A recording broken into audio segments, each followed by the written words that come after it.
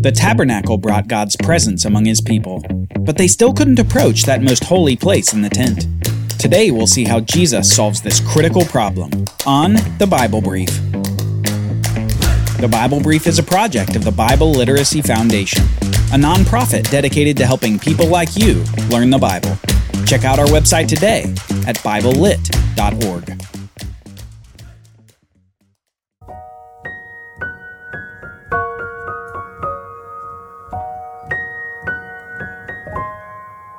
God's presence is one of the critical themes of the Bible, because God's presence with someone is the inverse of the great problem of the Bible. God's presence is the opposite of spiritual death, because spiritual death is the separation of a person from God. When God is present with a person, that person is not dead. By definition, that person is alive. But God's presence must be without separation. It must be an essential unity without any barriers between God and man. Because when there's no separation between God and man, death turns to life.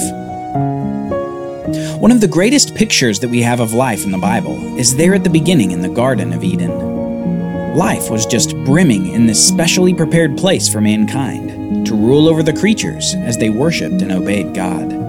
It was a place where God was present with Adam and Eve, with no barriers to their relationship and nothing separating their unity. But when Adam and Eve ate the fruit of that tree, a devastating separation happened. A separation demonstrated by the fig leaf coverings and the hiding of these first two humans. But it was a separation that was as much internal as it was external. In sinning against God, there was an essential separation between Adam and Eve and God. The intimacy and unity of their relationship was destroyed.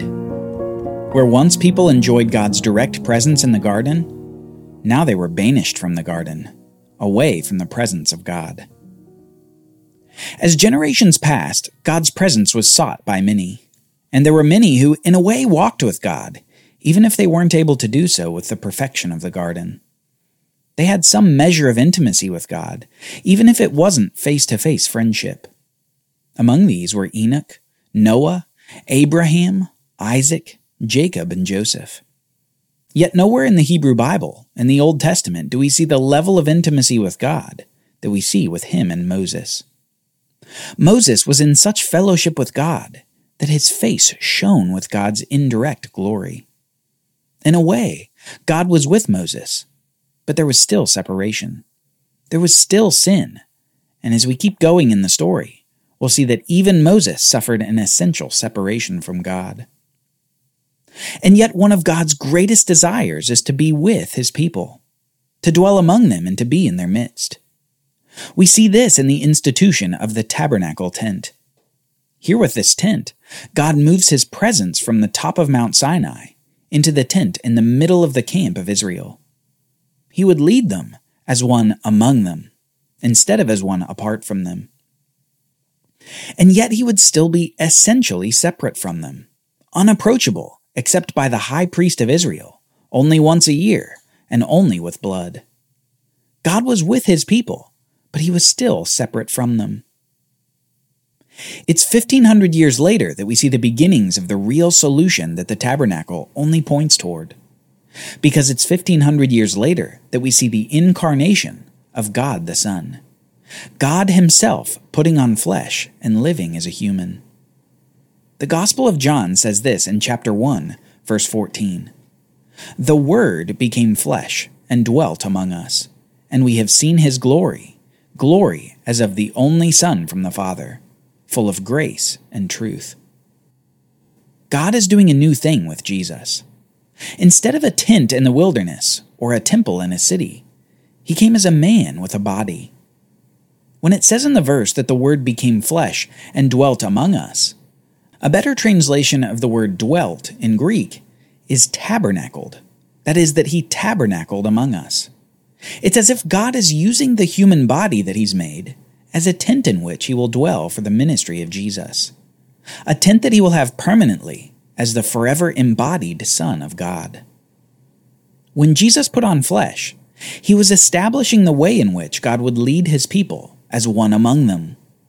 It's no wonder that another given name for Jesus is Emmanuel, literally meaning God with us. The incarnation of Jesus, when he came from heaven and put on his own human body, was God creating a bridge between heaven and earth, between the glorified presence of God and the sinful world that had rebelled against him. But it was a bridge that only the perfect, only the righteous could cross.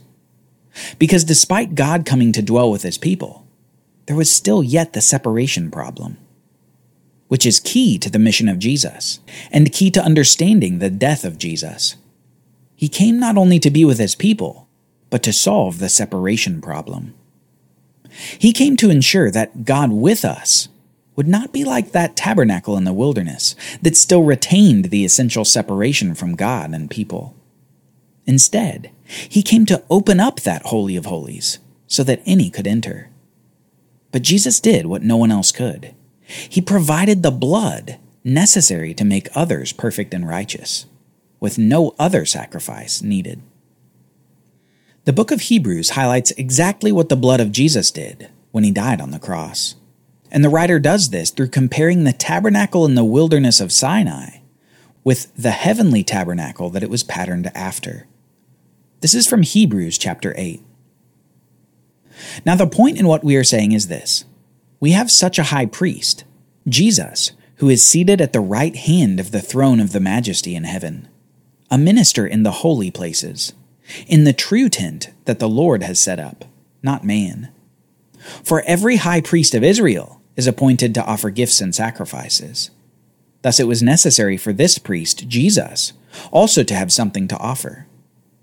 Now if he were on earth, he would not be a priest at all, since there are priests who offer gifts according to the law. They serve a copy and a shadow of the heavenly things. For when Moses was about to erect the tent, he was instructed by God, saying, "See that you make everything according to the pattern that was shown you on the mountain." Okay, now if that's a little bit confusing, here's essentially what he's saying. The priests who served in the tabernacle in the wilderness were serving a copy of the true things that were in heaven. The tabernacle in the wilderness is symbolic for the reality that truly exists in heaven. And Jesus himself serves as the priest for the heavenly reality, the true tent of God. Let's keep going in Hebrews chapter 9, starting in verse 11. When Jesus appeared as a high priest of the good things that have come, then through the greater and more perfect tent, not made with hands, that is, not made of this creation, he entered once for all into the holy places, not by means of the blood of goats and calves, but by the means of his own blood, thus securing an eternal redemption. And then in verse 24, for Jesus has entered, not into holy places made with hands, which are copies of the true things, but into heaven itself, now to appear in the presence of God on our behalf. Nor was it to offer himself repeatedly, as the high priest enters the holy places every year with blood not his own. For then Jesus would have had to suffer repeatedly since the foundation of the world.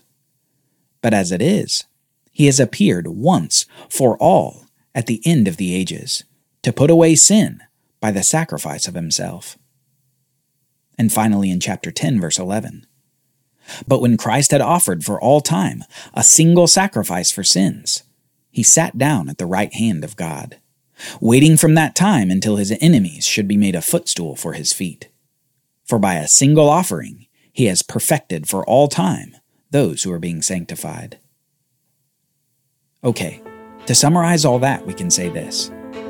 Jesus, God in the flesh, shed his blood to provide permanent entrance into the holy place of the heavenly tent.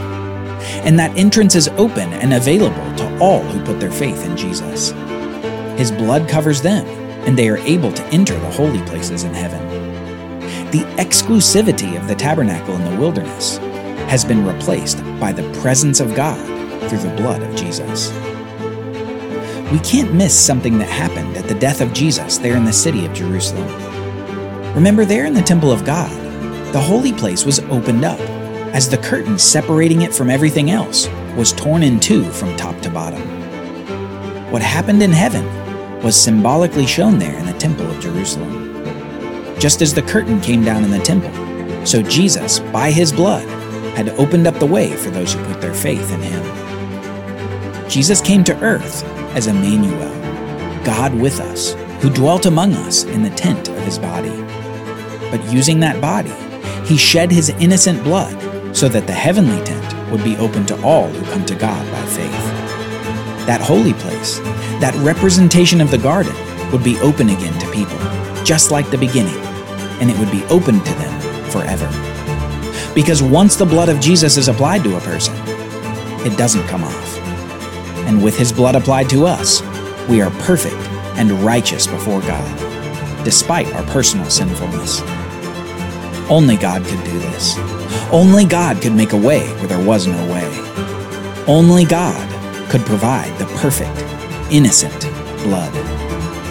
And because it could only be God, he came to be among us, to walk among us, to teach among us, to tabernacle among us.